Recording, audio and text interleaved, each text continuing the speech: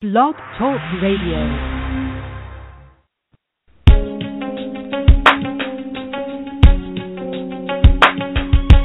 Empowered Love with author, self-mastery coach, and relationship expert Melanie Tanya Evans. Take back your power, heal your soul, and set yourself free. Free through Empowered Love. And now your host of Empowered Love, Melanie Tanya Evans. Hi everyone, I'm Mel and welcome to another Empowered Love radio show.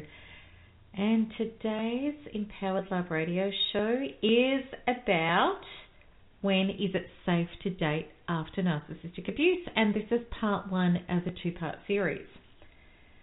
Now that's a question that I get asked often, and I mean really often, and this is the sort of things that people ask. They say, is it time to date yet? Because I'm struggling with being attracted to decent men. Why is that? Or they say, I'm comparing everyone to the narcissist. No one lights me up like he or she did. Why is this? I'm dating, but it's so painful and it just makes me miss the narcissist even more. Or, every person I meet, I find myself psychoanalyzing them, trying to work out whether they're a narcissist or not. Is this the right thing to do? This is such a huge topic, and of course, ultimately, it's healthy to want to create a love relationship, whether we've been abused or not. And in fact, we're all coded to do so, I believe, if we wish to. But when is it healthy to start dating after abuse? After being hurt by narcissists, we are tentative. And if we're honest with ourselves and we're into self-responsibility and self-development, we know we've had a tendency to attract and co-create abusive relationships. And after the massive wake-up call of narcissistic abuse, clearly there is no way we want to go through that again. Yet some of us do. I did twice. And many other people I know have done so as well. So we really have to be mindful. We really do want to make sure we do our homework. So, is our homework know thy enemy? And as you listen to this, I hope you understand that the homework is really all about ourselves. So within this article, I want to cover off these questions. When is it the right time to date? How do we know when we're ready to date? And how do we date healthily? These are important questions that I will have great joy in addressing because I know this information is so vitally important for this community. This topic is such a big one, there are many components, and that's why this is the first of a two-part series. So, what does being ready to date look like or not? And I want to kick this series off by setting the scene of the goal and then working backwards in regard to how to get there. And maybe what I'm about to share with you is because at the time of writing this article, I was having a gorgeous dinner, I was eating out, and I was in a wonderful atmosphere, and I was feeling really passionate about this topic. And I was alone. I was working, I was doing what I love, which is writing. And I was about to tuck into a wonderful Vietnamese seafood hot pot, and my glass of Sauv Blanc was a toast to my life and the joy that I feel in my body and the purpose I have and the way I love spoiling myself in combination with working. All because I can. And this was the inspiration that I had. It was about these two characters who I'm going to call Jane and Debbie, and these characters represent many people in this community. The thriver orientation representation and the not yet thriver orientation side. And please know this is not gender specific. These characters could have been Jeff and Daniel. It's just that women ask me about the dating question much more often than what men do. Okay, so here we go. Jane had been narcissistically abused. She realised deeply the reasons why she was narcissistically abused, that she was unconsciously attached to someone who represented her inner childhood unresolved programs, and that she used to hand her power over and cling to someone for approval and love, no matter how much they hurt her.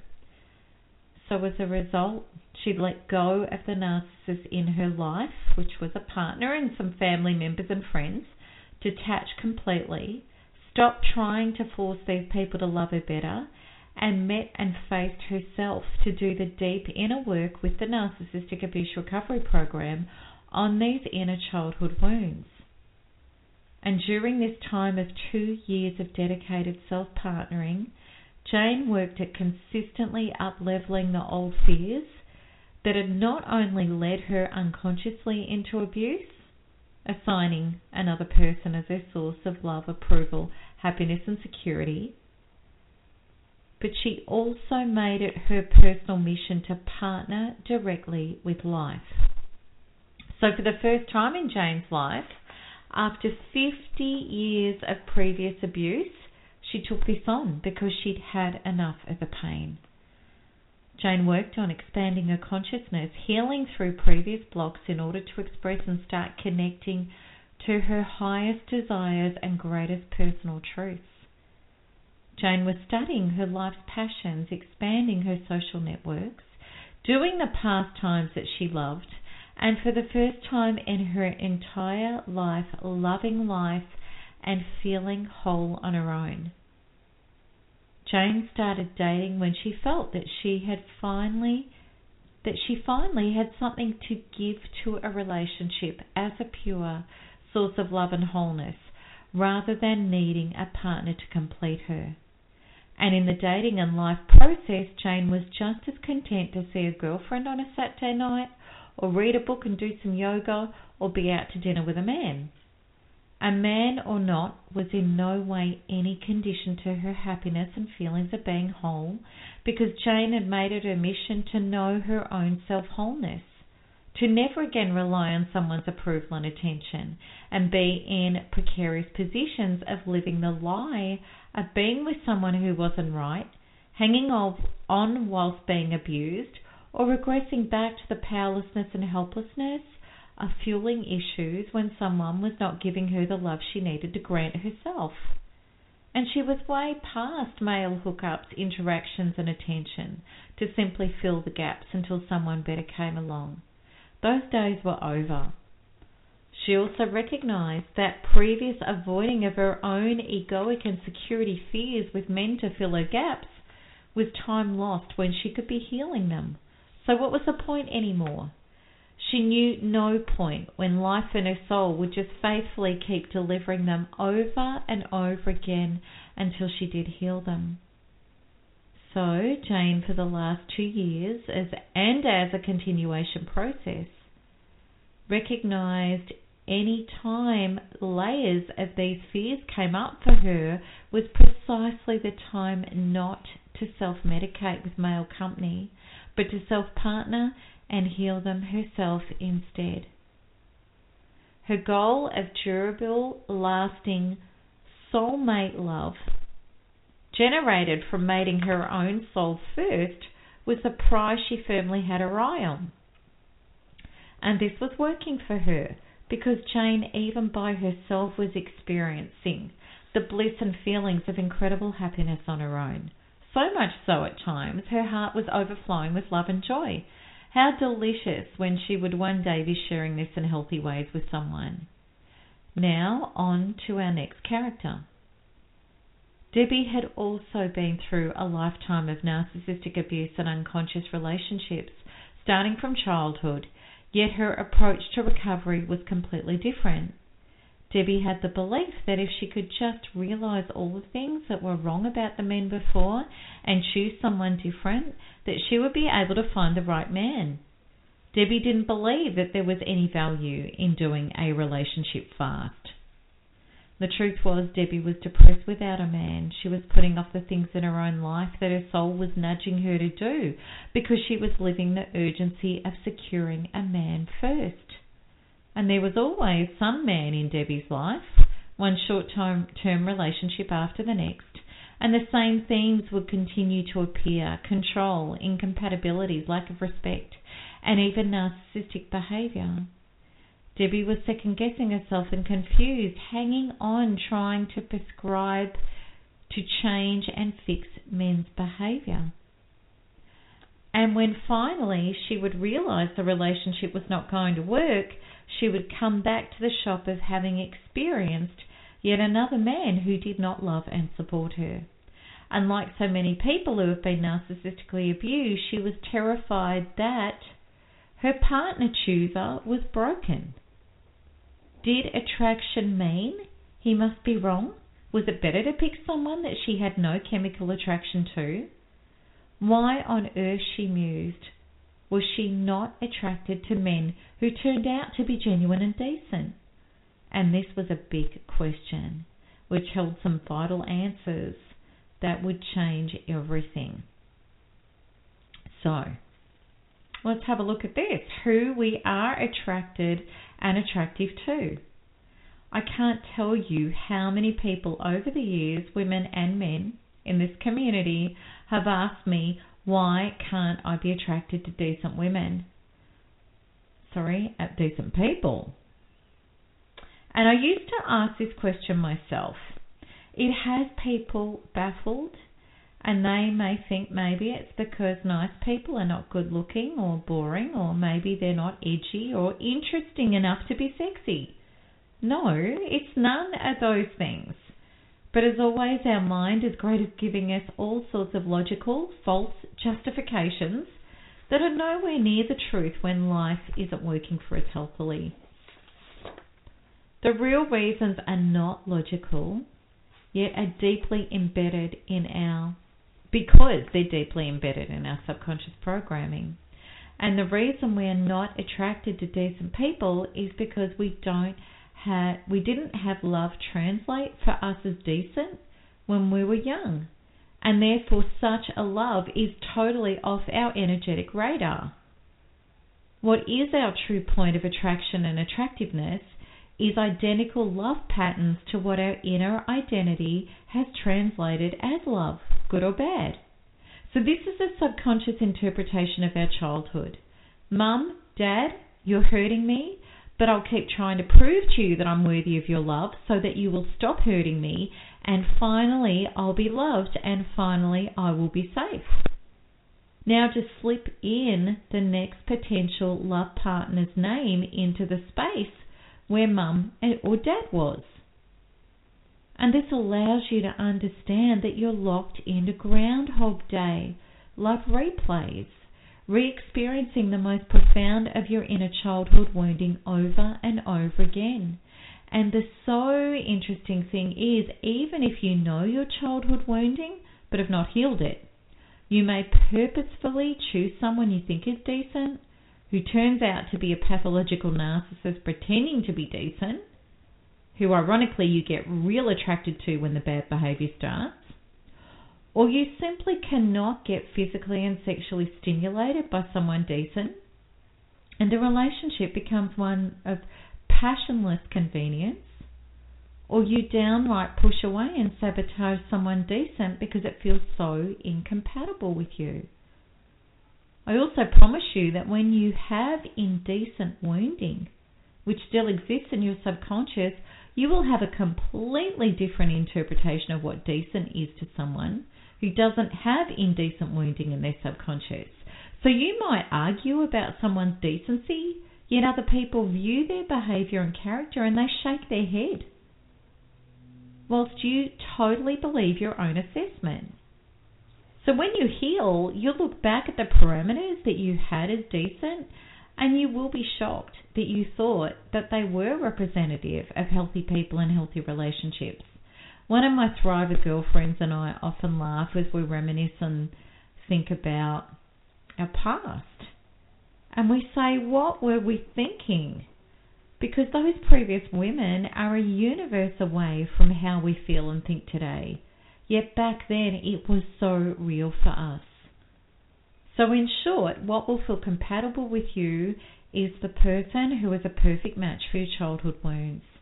Someone who will bring up for you the matching terror of abandonment, fear of engulfment, the triggers of not being heard, of not being seen, of not having rights, or not being acceptable as you are, and the list goes on and on. Now this may just seem like a really bad deal, a terrible function of the subconscious, replaying trauma over and over again in such a sneaky way, where you're chemically attracted to it and will even experience compelling justifications in your mind to go down those paths, even when evidence presents to the contrary. But it's only sneaky when we don't understand how important it is to wake up from the trance of unconscious human living to make our inner journey a high priority. Because truly, you are meant to do this. You are meant to go down these paths because it's a soul contract. And what I mean by a soul contract is this. People are helping you heal something that you've never healed before by smashing these unconscious parts open to make them conscious and bringing you to your knees to finally self-partner and resolve and heal your own inner wounding.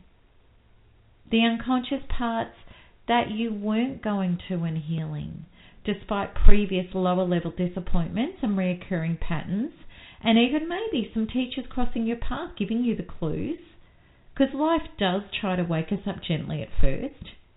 And maybe the emotionally unhealed parts within you had tried to get your attention by appearing as physical issues. And then maybe when that was not working, life working in partnership with your soul had to turn the volume up and take relationships from disappointing to painful and then to abusive in order to really get your attention. The person's bringing you the startling evidence of your wounding was never meant to heal it for you. And in fact, as an adult, no one is coming to heal it for you. You are your own saviour.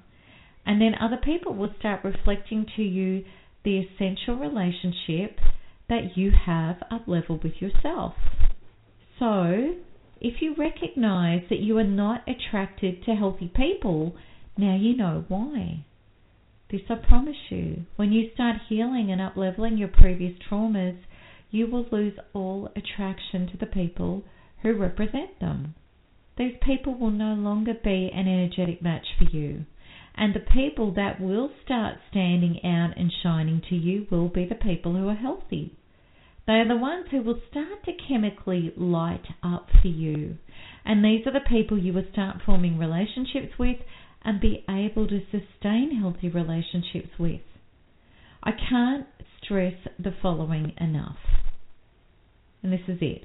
If I can inspire just one person who is struggling to be attracted to decent and healthy people to stop dating and do the inner work first, well then this series has done its job. So let's have a look at this topic. Can someone make you happy? This I will say, no one can make you happy, and no one can give you yourself. And once upon a time I resisted this truth. I struggled with it. In fact, life to me couldn't happen unless somebody else was involved. The thought of taking myself out to dinner, forget it. The thought of enjoying my own company, forget it. The thought of travelling alone to experience the wonders of our earth, no way.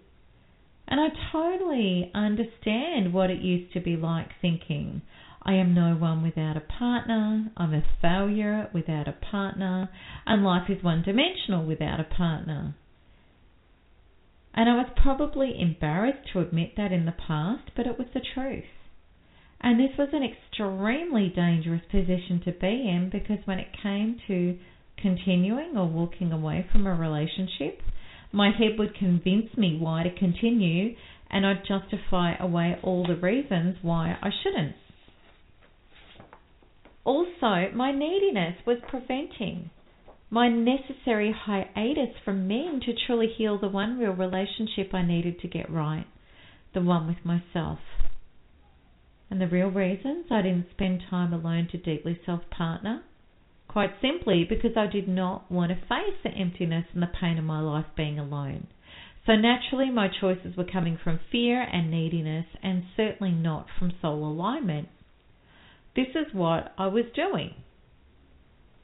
Stuff like this. You know, you're really hot and cute, even though you are clearly a bad boy. I'm sure I'll tame you. Or on paper, I think there's enough to choose you. things don't feel really right, but I'll try this on for size anyway. Yeah, I did. I had that whole bad boy, big attraction, nice guy, no attraction thing going on. And I'd get sick of waiting and being single, so I'd choose people that weren't right for me. And not all of the narcissists, but one thing was for sure, these people, rather than being able to turn my life from one-dimensional into something more fulfilling and pleasing, instead kept delivering the evidence of my inner wounds over and over again. How on earth would I attract and connect with a soulmate when I hadn't made it my own soul yet? I couldn't and never would, because soulmates come into our life after we become our own unconditional lover, healer, and source of salvation. Cellmates come into our life to show us how we haven't achieved that yet. So these are the vital questions that we need to ask ourselves. Am I happy without a lover in my life? And do I feel whole on my own? And do I feel that I've resolved my inner pain and my emptiness and my previous relationship resentments, including our childhoods? And do I take responsibility for filling and healing my own neediness? Or do I revert to the quick fix solution of needing to connect with potential mates to ease it? And incredibly importantly, am I working on being my own source of mission, goals, purpose, growth, and happiness? Because if you aren't, what have you got to offer a relationship anyway? And no matter how much you disguise it as loving, you're going to be giving to get. And that can only ever be a love relationship fraught with conditions, partners who stay on with you reflecting back either codependency or a narcissism, and unhealthy enmeshment and toxicity with at least one person trying to force the other person to grant them their own sense of self, and the other pushing back trying to force the same, or trying to pull away to escape the engulfment. And the real truth is this: until you have truly accepted and loved yourself, warts and all, you'll be terrified of somebody else truly connecting with you. How can you allow true intimacy, which is intimacy, with someone else if you've not yet connected with yourself in this way? You can't. And this is what most relationships look like for this reason.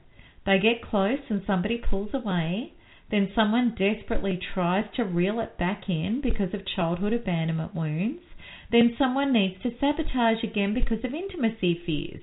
It's called drama. Healthy relationships comprising of two individually healthy people don't have it. They just get on with life and individuality, which healthily connects as love in the middle. Healthy love needs space to breathe. Healthy love needs the ability to not have the expectations of getting happiness or love. True love is the ability to be love and then share that without requirement. Healthy love requires being very real and accepting others as they are, just as you accept yourself. True love is the honest sharing of what is inside you with calmness, self-responsibility, and without the fear of abandonment, rejection, and criticism as a result of appearing defective. And there is no way any of us can do healthy love until we learn how to be that model in life with ourselves and life directly without a partner. I hope this helps you realize you really need to date, love, heal, and be with yourself in a very healthy capacity before dating.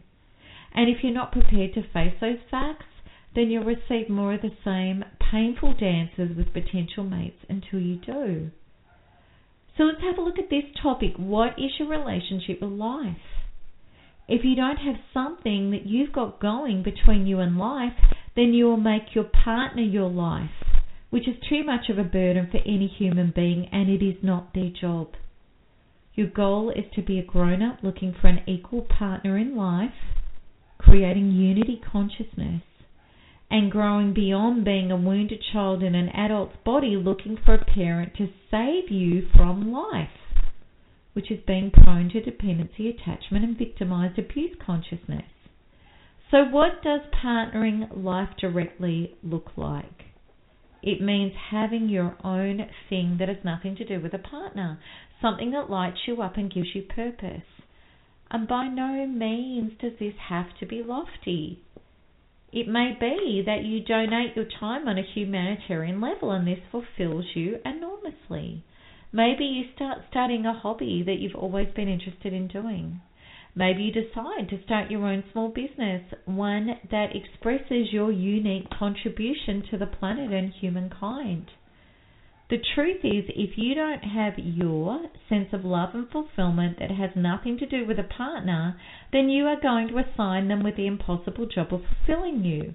And this is really dangerous, because now rather than have a relationship directly with yourself, God, and life, you now have assigned another human being as your source, which means that this person now has the power to run and control your life. They can literally become your God, who now has the power to decide for you what the state of your life will be. And we need to stop blaming people for doing that when we handed them that power. So that is the epitome of relationship powerlessness, and it's a terrible trap that virtually everyone who has been narcissistically abused fell into in some capacity. The assigning of another human being to be their source of purpose, happiness, security, survival, lifestyle, etc. Or maybe you won't be in relationship with a narcissist, but you will need to get fulfillment in ways that are not healthy when your partner doesn't comply with the impossible job of fulfilling you. These will be times when you could sabotage the relationship. And truly, many people played out this pattern with non-narcissists before attracting narcissists, myself included. So this is the greatest relationship truth. People will always treat you in the identical ways that you treat yourself.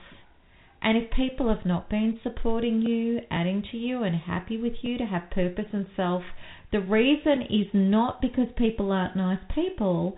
It's to do with people reflecting back to you the lack of support and self-partnering that you are already doing with yourself.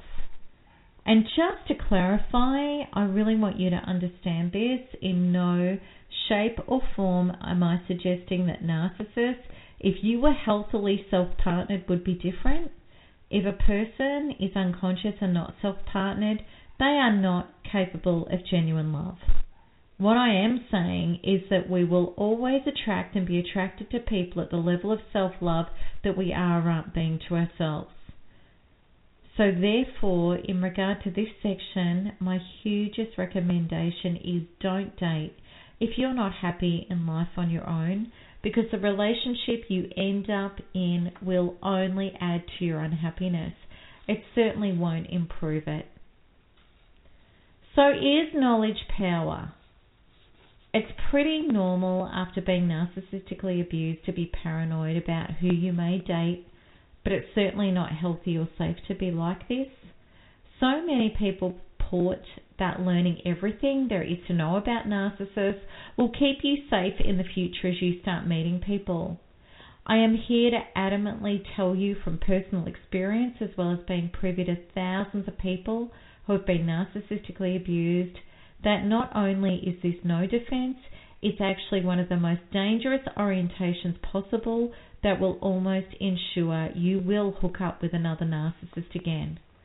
One of the falsest expressions is knowledge is power. In fact, I cringe any time I see anyone post this on social media, because I know these people are firmly in their head and not doing the work on their inner subconscious programming.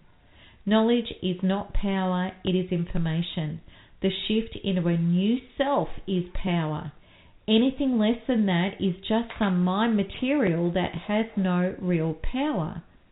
The reason being because your logical mind is only responsible for 5% of your entire life generation, as opposed to where your life is really emanating from, your almighty subconscious, which is 95% of your life unfoldment.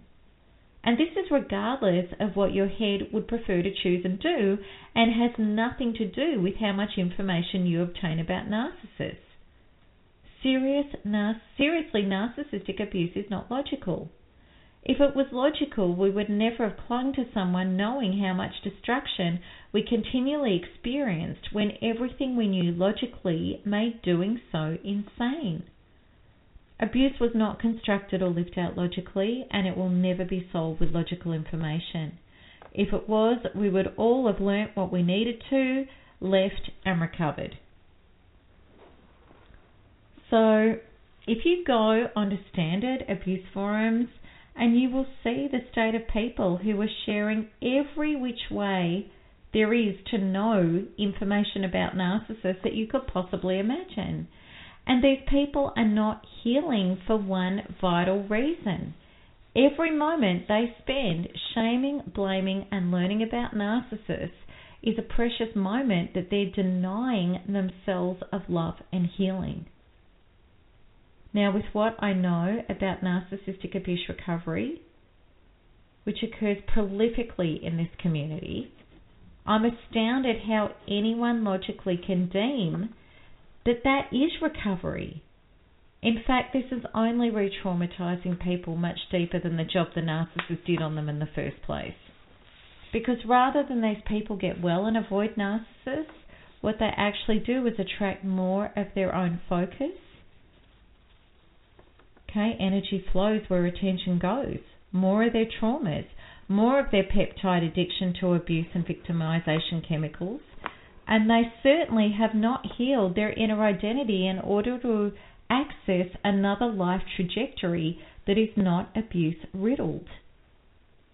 These are the people most likely to suffer ongoing abuse consequences with present narcissists and attract more of them in the future. So, therefore, if you believe that if you get armed with knowing every red flag about a narcissist, that you'll be safe in the dating process, I urge you not to delude yourself. I really do. So I really hope that part 1 has helped you get clear and answer questions for you. And in part 2 next week, I want to share with you how to show up in the dating process and how that is a really powerful gauge to know whether or not you're ready to date. And there'll be more information as well.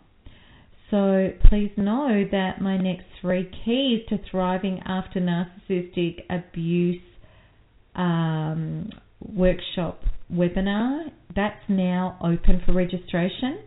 And within this series, you can join in up to 17 days of free workshopping and powerful healing tools, as well as a 3-hour teleclass that I do with you. So I'd love you to join me and other people from all over the world to heal from abuse and up-level to true freedom, empowerment and love, as well as healthy relationship. And you can do that by going to melanietoniaevans.com/free webinar. And again, that's melanietoniaevans.com, my website address, /free webinar, and all of the details will be on the blog article, and I'll look forward to answering your questions and your comments there. So that's it from me till next week and part 2. So bye-bye everybody, lots of love, bye-bye.